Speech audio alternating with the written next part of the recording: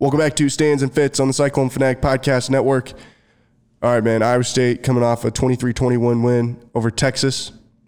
Were you prepared for disappointment when they lined up to kick some field goals? Yes.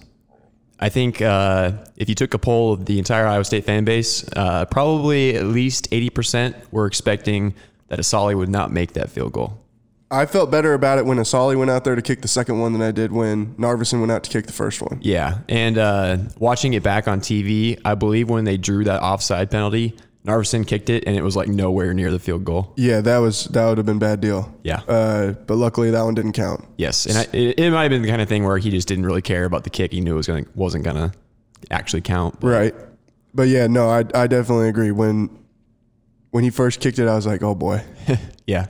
Luckily, they don't got to do that again. But no, I was 100% prepared for heartbreak at that point. Yeah, I admittedly didn't have much confidence. But man, that was honestly, of all the kicks he's had during his entire career, that was like the truest down the center kick he's ever done. Right. That one was 100% good. 100% good. And that was obviously good to get the win. And, you know, it's crazy because nobody's even talking about the fact that now we're going to go bowling again. Yeah, I know. That's just because it's become normal for this program. It's like an expectation. You know, it's not hey, I hope we can get to 6-6. Yeah. You know, now I think the quote from Campbell a couple years ago was, you know, bullshit programs care about 6-6. Man, look at Fitzy breaking out the swear word. Well, I mean, you were doing it at the Greenlee School the other day, so. Well, yeah, that's true.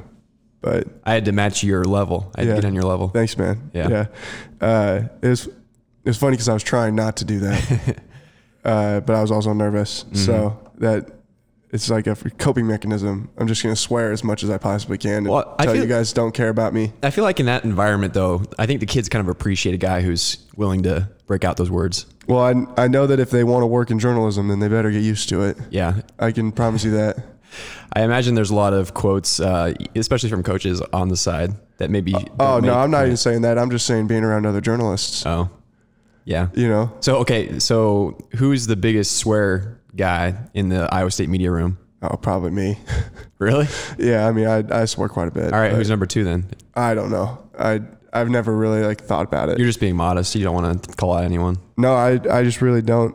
I don't think about it, but I know that I swear quite a bit just in casual conversation, which probably is not good, but sometimes I can't help it.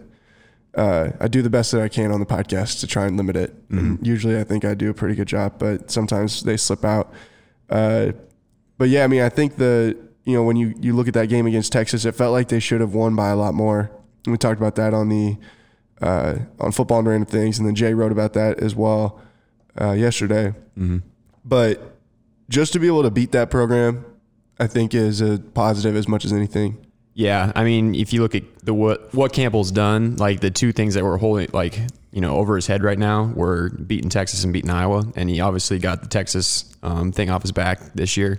So hopefully he can get the Iowa one off his back next year. But at this point, it's great that he's beaten every Big 12 school. If they beat Iowa next year, he will have beaten every team he's ever coached against at Iowa State, right? Yeah, I believe so. And I guess you assume that they'll beat UNLV, but I hope to God that they beat UNLV. Yeah. But no, I'm just saying like that, at that point they've won basically every other game. He hadn't beaten Northern Iowa until, well, I guess he did beat Northern Iowa that second year, but I mean, the only other one would be South Dakota State, and that game doesn't count. So. Yep. But they were winning. They were winning. They were winning. So technically, I count that as a win. But I wonder how many coaches there are in Iowa State history that can say that. I don't think there's any really, right? I wouldn't think so. No. Yeah. I would not think so. I do know that if they win on Saturday against Kansas, Brock Purdy will tie the record for most conference wins by a quarterback at Iowa State with 11. Man. And he's only a sophomore, dude. And he's only a sophomore. So that's just another record that he's going to shatter. I'm not even going to pull the sheet out, but it's like every record basically. Yeah. I wonder what just the total wins as a starter record is. It's a good question. It's got to be Brett Meyer, I would think. Yeah, just because of the longevity of his career. Because he was a starter for long period of time. Yeah. Unless it maybe Arnaud. I guess that's the only other one. And I think he was injured quite a bit. The main record that Purdy's going to break this coming Saturday is the season yards passing, correct? Yeah, single season passing yards, and I think he could break the single season total yards record too. Owned by Seneca's 2002 season. So anything after that would just be cherry on top. But it's just crazy. I mean, obviously some things are different. They pass a lot more now than they ever did back then. But there's just what he's done, with the efficiency that he's been able to do it with is pretty remarkable for how young he is. Exactly. And I mean, it's like offenses has been passing the ball pretty well ever since like those Baylor teams with RG3 and all them. Like that's kind of like when like those teams in Texas Tech kind of revolutionized the sport, I would say, throwing the ball so much. So it's been a while that Iowa State's had the capability. Like if they wanted to, they could have, tossed the ball around a lot more. So the fact that it's just happening now, on one hand, I'm not surprised. On the other hand, I am a little bit surprised that it took this long. Well, and it's, in fairness, they did throw the ball a lot. Like when Sam Richardson was in school. True. He does have the record for single season completions. Yeah. The problem is that, and I made this joke on Monday, is that, a lot of those passes went sideways and not down the field. Horizontal pass game. Yes. Yeah. Back in the Mangino days, which Iowa State still uses the horizontal pass game quite a bit. The only difference is they've got athletes a little bit better guys catching the ball and blocking for those guys catching the ball. So, I mean, it's just crazy to think, but the 11 conference wins might actually be the most impressive one out of all of them. Yeah, and it'd come against some real good teams too. Right. Just when you think about the entire, history of Iowa State, to put that fully into context, where you're like, holy cow, it's kind of wild that he's already that high up on that list. But he'll like break every record and then put them all away where no one ever can. Yeah. I mean, you wouldn't think that anybody would break them. And, it's taking a step back and observing this. Like you can technically point at this era right now and basically say we're entering the golden era of Iowa State football. Well, yeah, it looks that way. Yeah. So like appreciate this while it's happening. But do you think that people were saying that in 2002, 2004? I mean, maybe. Like when you had a freshman Brett Meyer, freshman Todd Blythe. Yeah. That's the only other time that I would think. I mean, and even then, like back in the 70s, like they probably were thinking, man, Iowa State's good now. We're good. That's true. And, Jamie Pollard always talks about the crossroads with Earl Bruce and all that kind of stuff. So obviously there's still a long way to go, but it does feel like they're a lot more set up to take it forward. Yeah. Than from what I know they ever have been before. Do you think it like what's the point where you can officially say that it is? Like, is it 5 years of success? Is it like 10 years of success? What do you think? When was it in basketball? How long did it take? How many consecutive NCAA tournaments? Well, they've been to 7 or 8 now, right? They've been in the last 8 years or whatever it is. They've been to 8 out of 9, isn't that right? Yeah. I mean, I would think it has to be like from a freshman, redshirt freshman, and like the whole 5 years where like a traditional college athlete goes through school. I think if you're successful for an entire career like that, then you can claim success. So like who's like the juniors right now? Or even like Tariq Milton's class. Like the freshman who started in 2017 when they beat Oklahoma. Yeah, like Sean Shaw, Charlie Kohler, people like that. Yeah. Guys that are in their third year in the program. Yes. Once they get through, then like they have successful years their entire career, then you're like, all right, yeah. Yeah, I think if they will have gone to a bowl game in all 5 of those years, then that will signify that it's long-term success. I wonder what no, maybe that doesn't work. I was going to say, I wonder what the last recruiting class Iowa State had that went to 3 straight bowl games was. But it probably would have been like I think the Jeff's class. Went to 3 straight bowl games? Yeah. I mean, wasn't it 2000 to 2002, something like that? Well, or not 3 straight, but 3 total. How many did they go to under Rhodes? They went to the Insight and 2 Liberties. And Pinstripe. Or Pinstripe and then the Liberty. Or 2 Liberties. Insight, Pinstripe, and Liberty. Insight was 2009. Yeah. Pinstripe was 2011. Liberty was 2012. Okay, so they didn't go to one in 2010. Correct. Okay, that's where I was messed up. Yep. So 3 and a 4 year. 3 and period. 4. Yeah. So I mean, it would be been a while since they've been to 3 straight. But And it's crazy too, because even the guys that are in this senior class, outside of like Marcel, DeShante, and Ray, there's 17 others, and they're like, I mean, Michael Petway's a big deal, but he was only here for the 1 year.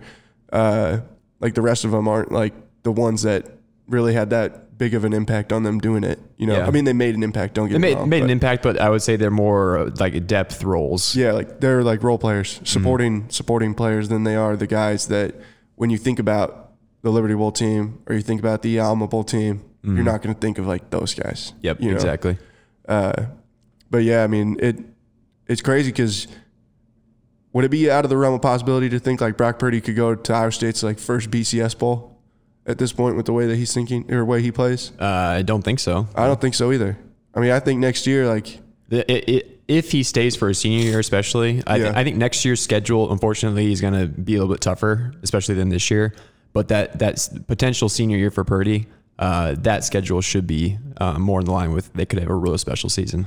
Yeah, but even then, like you get Oklahoma at home next year. You get Baylor at home. They'll have Charlie Brewer back. You got to go to Texas, but to Oklahoma State, to TCU, to Iowa. It's a lot of tough road games next year. Yeah, there's a lot of tough. I mean, there's gonna be a lot of tough road games every year. Yeah. At the end of the day, it's life in the Big 12. To Kansas. Yeah, it's a very tough road game. You're right. Speaking of the Jayhawks, if we had had more time this week, if this wasn't like crossover season, I would have watched every episode of Miles to Go and would have came in here with like my top 10 moments from Miles to Go to count down for you. But I just have not had time for that. So is that only like this season, or are they continuing it like on into the future? I have no idea. Never have heard anything about that. Because that seems like it would be a real good like summer watch when the doldrums of the off season. Yeah, exactly. Like after the season, if they almost did it. Yeah, the problem is that it's very heavily produced. You know, it's not like Hard Knocks where you get in really get some genuine stuff. Yeah, especially that first episode. I imagine they have before to people remember they're on camera, since it's like student athletes as opposed to professional athletes. You know. Yeah, I would imagine that a lot of who makes that show is probably people at the University of Kansas that are given the green light to what they can actually air. Yeah, I would guess so, but I don't know that for certain. What if they did that at Iowa State? Do you think it'd be interesting? It'd be interesting for Iowa State fans, but I don't think it'd have much mass appeal just because I don't think there's that much drama. But does Kansas? Yeah, I think it is because, I mean, Kansas is known as a traditionally bad program, especially over the last decade. And obviously, Les Miles, he's just a well-known college football coach. See, if they could do it like it's Last Chance U, and like I said, like you really get, I don't know, the episodes I've watched of it never feels that really genuine.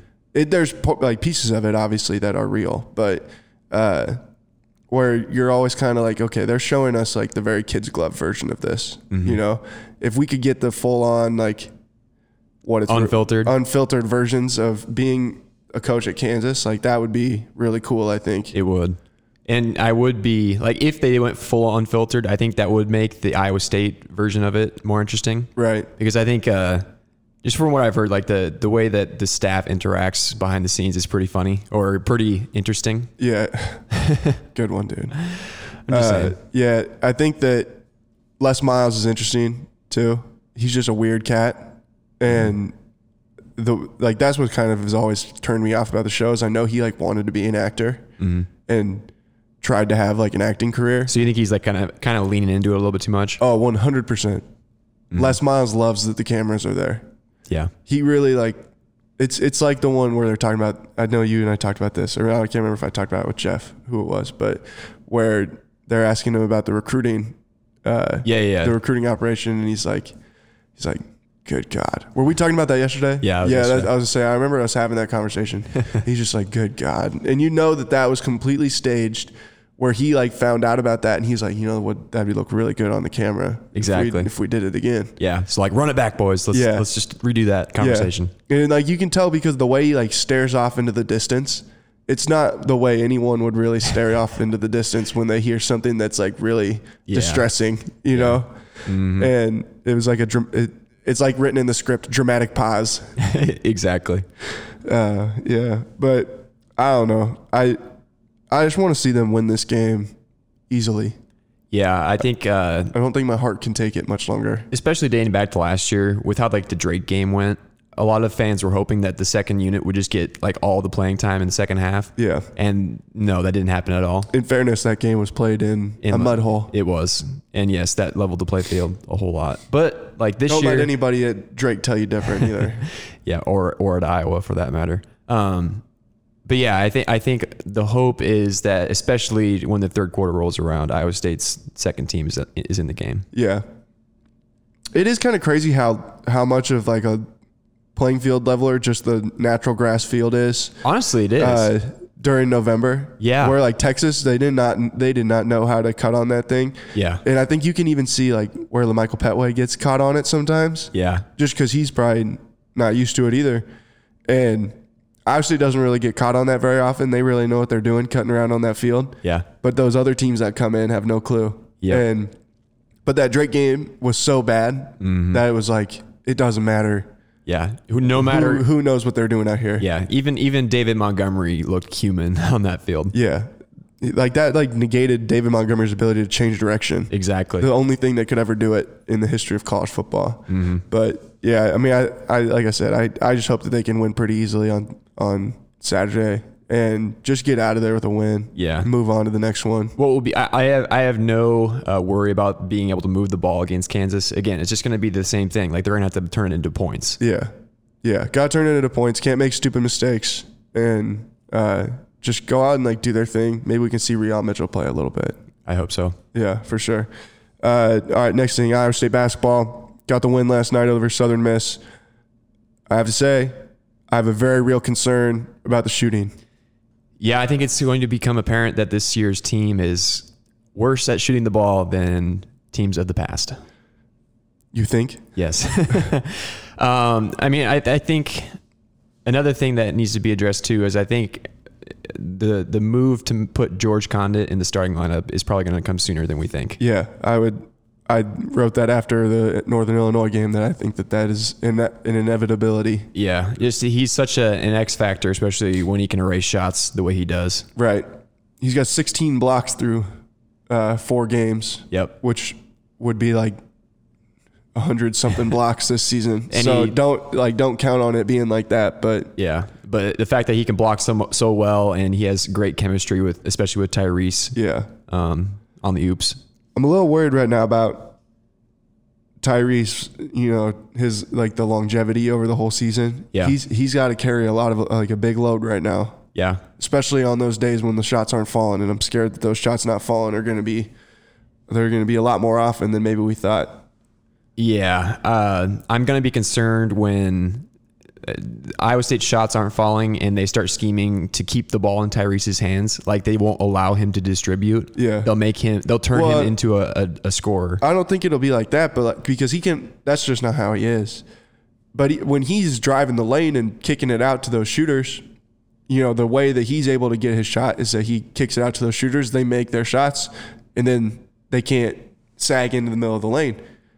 Well, if no one makes any shots, then why would anybody ever worry about him? They're just going to sag into the driving lanes, not let Tyrese get in the middle of the paint, and then all of a sudden, like, your entire offense dries up. Yeah. And that is very concerning to me right now. That was my big thing coming out of last night. I was like, man, there was a pretty sizable stretch of this game where literally the only thing they could do was just like say, Tyrese, go do something. Yeah. And then he would throw the ball to somebody else, and half the time they didn't make the shot.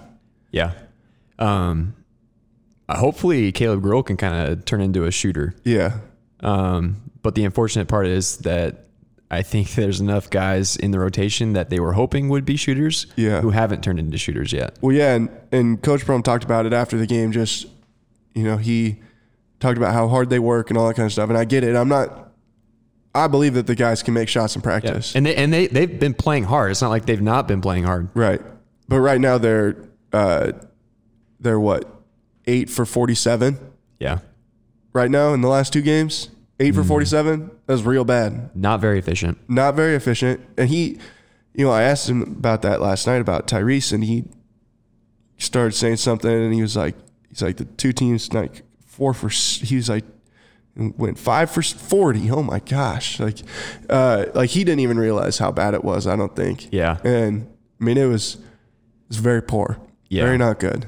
And I know Southern Miss isn't that great of a team. They went 0 for 16 from 3. Yeah. So obviously they're not that good. They nearly didn't make a free throw or a 3-pointer in the entire game. And again, you have to credit a lot of that to them not being good, but I think there is a little bit of credit due to Iowa State's defense too. Yeah, Iowa State's defense is good. Yeah. I do think that. And that's going to have to be the thing that keeps them in games. Yep. I'm not concerned about it against the Southern Misses of the world. Mm-hmm. But the Michigans of the world, yeah, the North Carolina or whoever you're going to play down in the Bahamas. Like if Iowa State continues shooting as poorly as they have these last 2 games, then they're probably going to lose by 10 plus. Yeah, they're going to be in trouble down there. Mm-hmm. And you're going to be in trouble in the Big 12 more often than not because just like I said, you can I just don't see how they're going to play games in the 50s. Like they're better defensively, but they're by no means are they Texas Tech, or are they Kansas State? Mm-hmm. Because at that point, then you have to sit back and say okay, we got to change our offensive philosophy a little bit. And it's we're just going to stand out here and run motion offense and run the clock all the way down every single time. Yeah. And I don't see them doing that. Yeah. So that's what concerns me. That's my concern through 4 games. On the flip side though, when they do happen to have a good shooting night, they're probably going to be able to beat anyone they want to play. Yeah. And I hope that night comes soon. Yeah. Same. Because it's hard to watch. Them go whatever it is from 3 because that is just nasty. All right. You got anything else about basketball you want to say? Don't think so. All right. We'll take a quick break. We'll come right back with our the Q&A that we did up at Iowa State in the sports in the media class at the Greenlee School of Journalism at Iowa State. And then we will finish the podcast out with some underrated underdogs. I'm just trying to get my way through this. We'll be right back.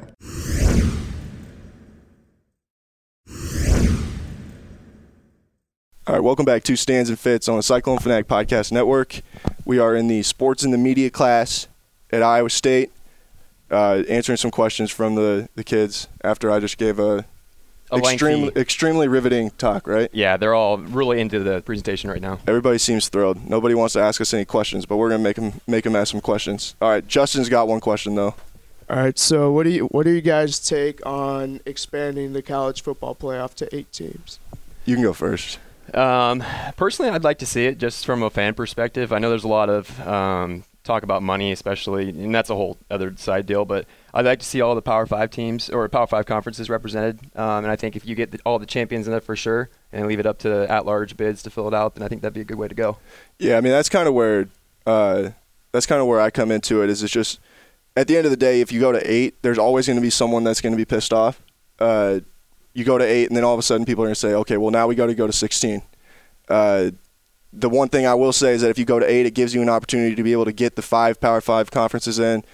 Gives you a chance where you could put the group of 5, the highest ranked team in the group of 5 in, and then you could take 2 at large. And that's what I think would be the best possible scenario.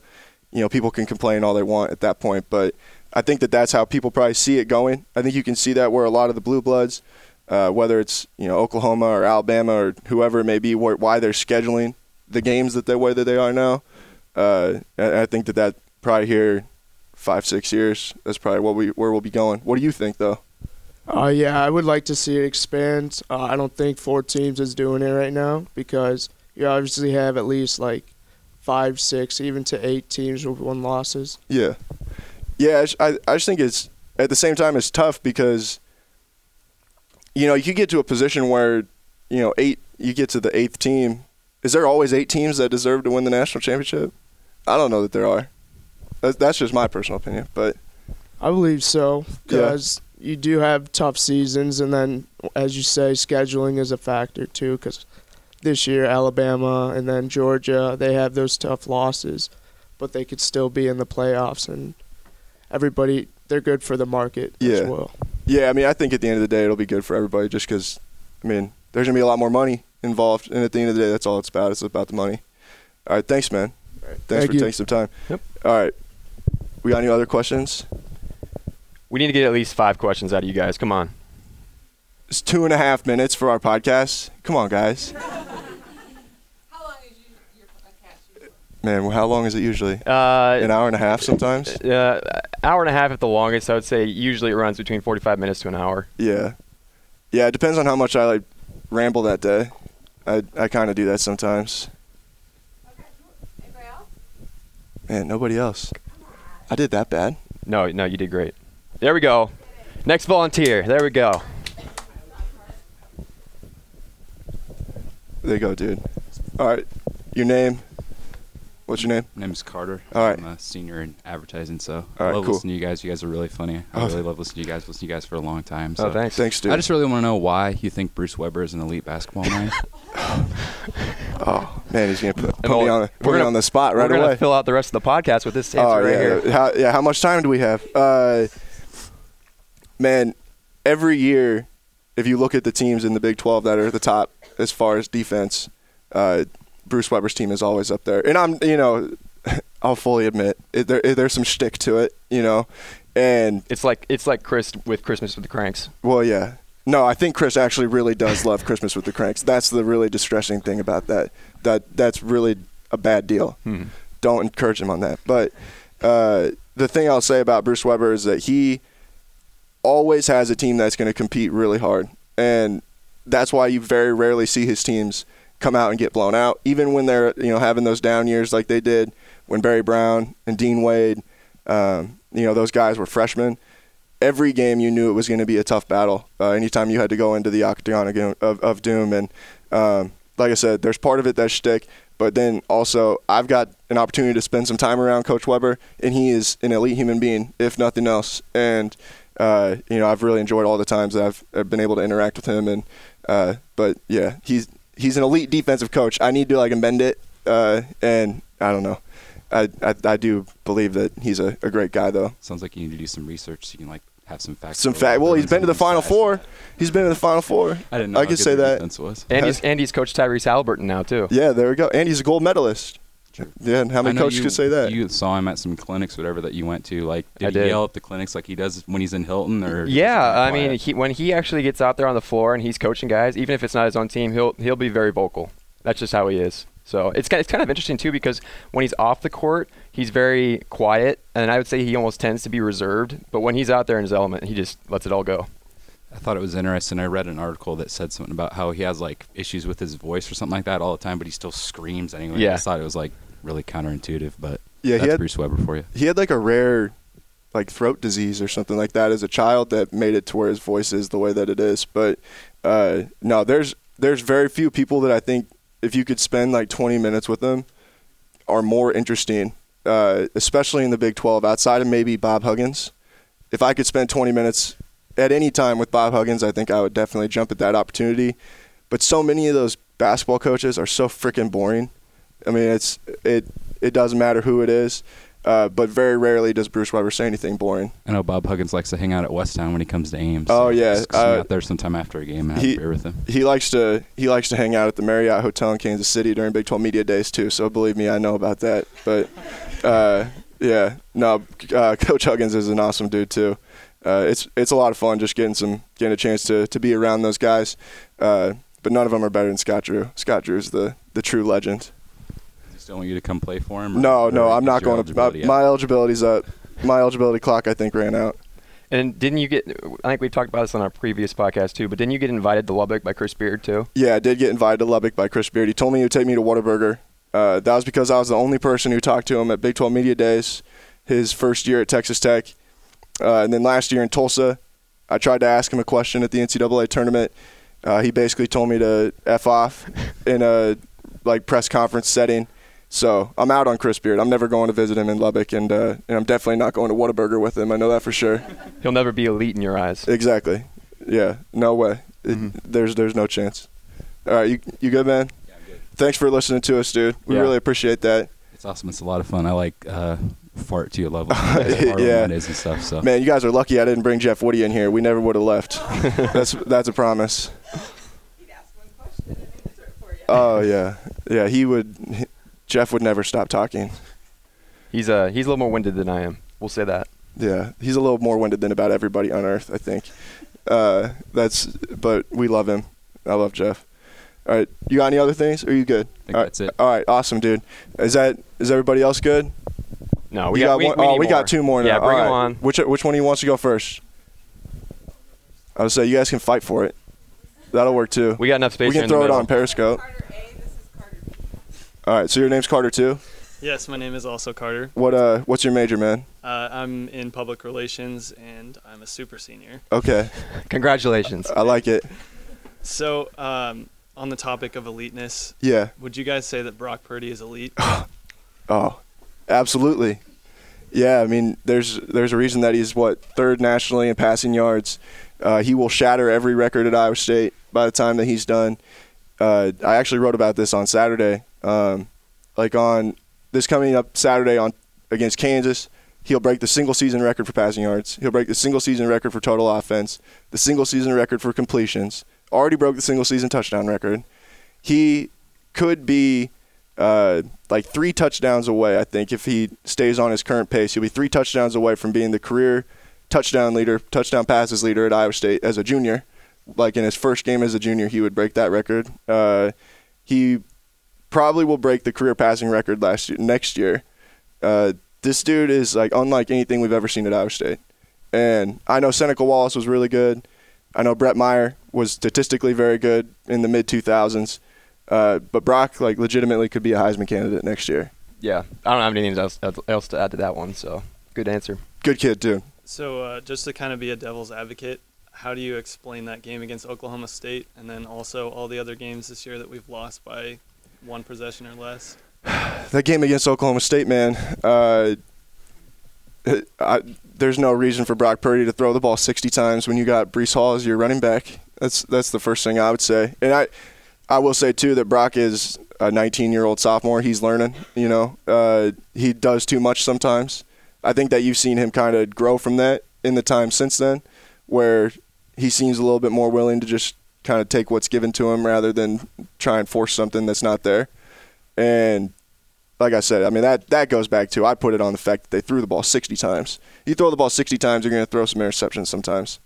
And in the other games that they've lost, man, the Iowa game, I think they would have won that if they could have actually caught that punt. That would have been the first problem. Yeah. I felt pretty confident that he would have been able to take them down the field and score in that one. The Baylor game, you got to get a stop. He brought you back. You get back, take a 21-20 lead, and then you can't keep him from getting down and getting a field goal to win the game. Oklahoma, you go for 2 to win. I mean, I would have done the same thing with the way that he was playing in the fourth quarter of the game. So, I don't know. I think it's hard to sit and be like, man, this is Brock's fault or anything like that, because, like I said, in that Iowa game, you can't run into each other on the punt. You finally get the stop. You got the opportunity to go and win the football game, and you guys run into each other. And then Baylor, like I said, he drove him down the field. He took the lead, and the defense couldn't get him back off the field and give him an opportunity to win. So, I don't know. That's what I would say. That's fair. Yeah. Yep. Are you good? Yeah, I'm good. Yeah, okay. You got anything else? No, I'm good. No. All right. You still good? You want to ask a question too? Yeah? Come on up. Yeah, come on up. This is much better. 11 minutes. Now we don't have to talk as long tomorrow. Whew, thank goodness. What's your name, man? My name is Brady. Nice to meet you. Yeah. So my question is regarding Big 12 basketball. Okay. Would you say that Steve Prohm is in the top half of Big 12 head basketball coaches? Oh, Try to remain objective here. yeah. Yeah, So obviously yeah, you got the elite Bruce Weber. Well, okay. Okay, well, I think we can all agree that Bill Self's probably number 1. Yep. I would actually put Chris Beard number 2. Agreed. I Scott Drew has to be up there. was going to say, I think Scott Drew is probably number 3. Bob Huggins. Bob Huggins. Oh, man, I don't know if Bob Huggins might be number 3. Yeah, he and Scott Drew I think are on the same tier. Yeah. So, no. I'm going to say no. Who do you put in the 5 spot then? Lon Kruger. He's been to a Final Four, too. Yeah, with what, 4 programs? Yeah. Or he's been in the NCAA tournament with 4 different programs. Yeah, and they were in the Final Four, just a couple years ago? Yeah. Or in the Elite Eight or whatever With that that was. Buddy Hield with the team. Buddy Hield team. Yeah, I think that Lon Kruger's probably got to be up there, too. But I'd put Prohm 6, I think. Yeah, I think so too. And that just goes to show. Man, we forgot about Jamie Dixon, too. Yeah, I mean, the bottom line is there's so many good coaches in the Big 12. Like, even if you say Prohm is in the bottom half, it doesn't mean he's a bad coach by any means. Yeah, when you got 10 coaches where Lon Kruger's been to the Final Four. Bill Self's been to the Final Four. Chris Beard's been to the Final Four. Shaka Smart's been to the Final Four. Bob Huggins been to the Final Four. Bruce Weber's been to the Final Four. So you got 4 left. I mean, Scott Drew's been to the Elite Eight however many times. Like, there's a lot of coaches that have won a lot of basketball games on that list. And I don't know. It's hard to, be like, oh, Steve Prohm sucks, But I do think there are things that Coach Prohm does that are questionable sometimes. I'll definitely say that. But I do think that Coach Prohm's done a pretty good job for the situation that he was in. Yeah, it's not really meant to like rip on him, but more to show the strength in the league. And I don't know if the question or the answer changes if the question is within the years that he's been at Iowa State, disregarding the history of a Lon Kruger or a Bruce Weber. Yep. Well, he's won 2 Big 12 tournament championships. Yep. And what? This is his 5th year. Yeah, 5th year, I think. I'm blanking while we're. I don't know. Time all kind of just runs together after a while. Everything keeps moving. You kind of just are standing there, but. No, I think he's probably be up there in the top half because then you sit there and it's like, Bob Huggins' teams have obviously been down the last couple of years after being really good a couple of years ago, but so I guess that'd probably be a knock for him. Bill Self is still number 1. Chris Beard would probably still be number 2. Yeah, I think you could probably put him top half at that point, I guess, based on that metric. I think the one thing I'll say, too, about Coach Prohm, his teams almost always are playing their best when they need to be, except for last year in that game in Tulsa. That was a joke, but I think that I put that on some. I'm not going to say anything else about that. That I think that there's no. Well, yeah, Caleb Wesson was part of that. I think there were some other dynamics at play in that entire situation that didn't have much to do with Coach Prohm. Yeah. Mm-hmm. Yeah, but is that it? You good? All right. Thanks, man. Yeah, thanks for the question. Anybody else? All right, let's get at least one more so we can have 5. All right. There we go.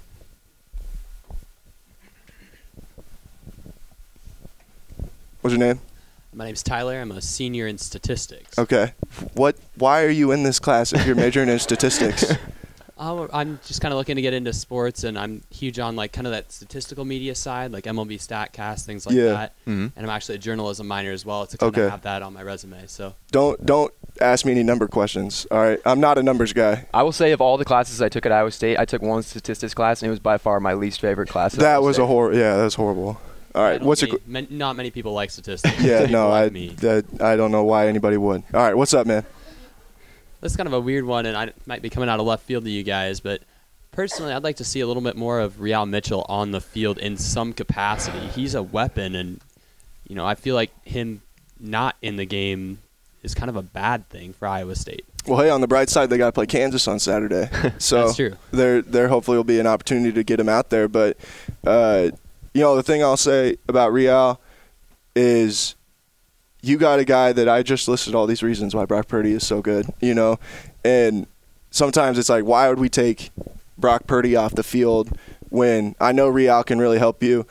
And if Real wants to be a quarterback, then there's a pretty good quarterback that's already in front of them, and that'll be something that I think Real is going to have to kind of work through here the next couple of years, especially because there's a young man coming in or 2 young men that's coming in this next year. One of them, Hunter Deckers from West Sioux, that is a really good player. Was an Elite 11 finalist and is someone who I think is going to come in and make a big impact on the program, as well as Aiden Bauman, who his dad played in the NFL, and he's somebody that I think can make a big impact on the program as well. So I'm not saying that Real's going to transfer or anything like that. I think Real still has a chance to really have a good career at Iowa State. But the fact of it is just there's not much time to go around for everybody. Oh, yeah. But I think you can do some things to get creative. I feel like his athleticism, and, forgive me if I'm talking in an Iowa State spirit where we're fortunate to have a good quarterback at the helm anyway. Dude, believe me, we've had this conversation. Yeah, this conversation's been had. But, I feel like you can do something, Wildcat or otherwise, that you can still keep Brock and Real on the field and cause a little bit of mixed direction.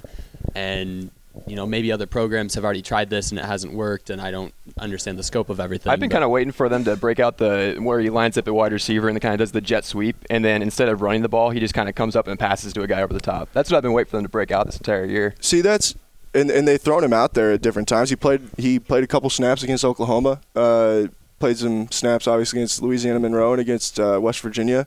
There was another game that he played in earlier in the year. I can't remember what it was. But I think the thing that Iowa State right now has that's kind of a luxury is when you talk about that play, you've got Deshaunte Jones, who is a former high school quarterback, that you can hand the ball to him, and then you've got the same personnel on the field. Iowa State generally likes to play pretty fast.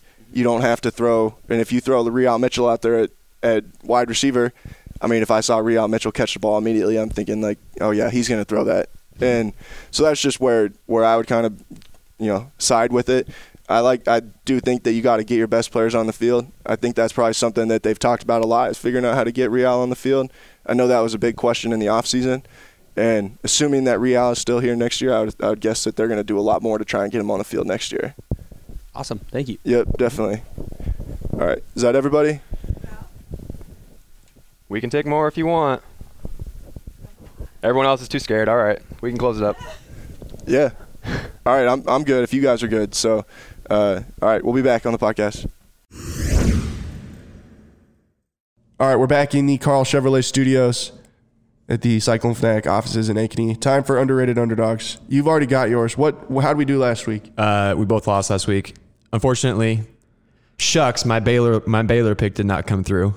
It was close. It was. I thought I would unfortunately get another tally in the win column. Yeah, that was one that, it's like, if it happens, it happens. If it doesn't, it doesn't. Yeah, I'm not going to get too worked up about it. I wouldn't have been celebrating. And you picked Minnesota. Oh, yeah. So, man, I was close there too. Yeah, so neither of us prevailed. So this week I am going with Texas to bounce back on the road against the Baylor Bears.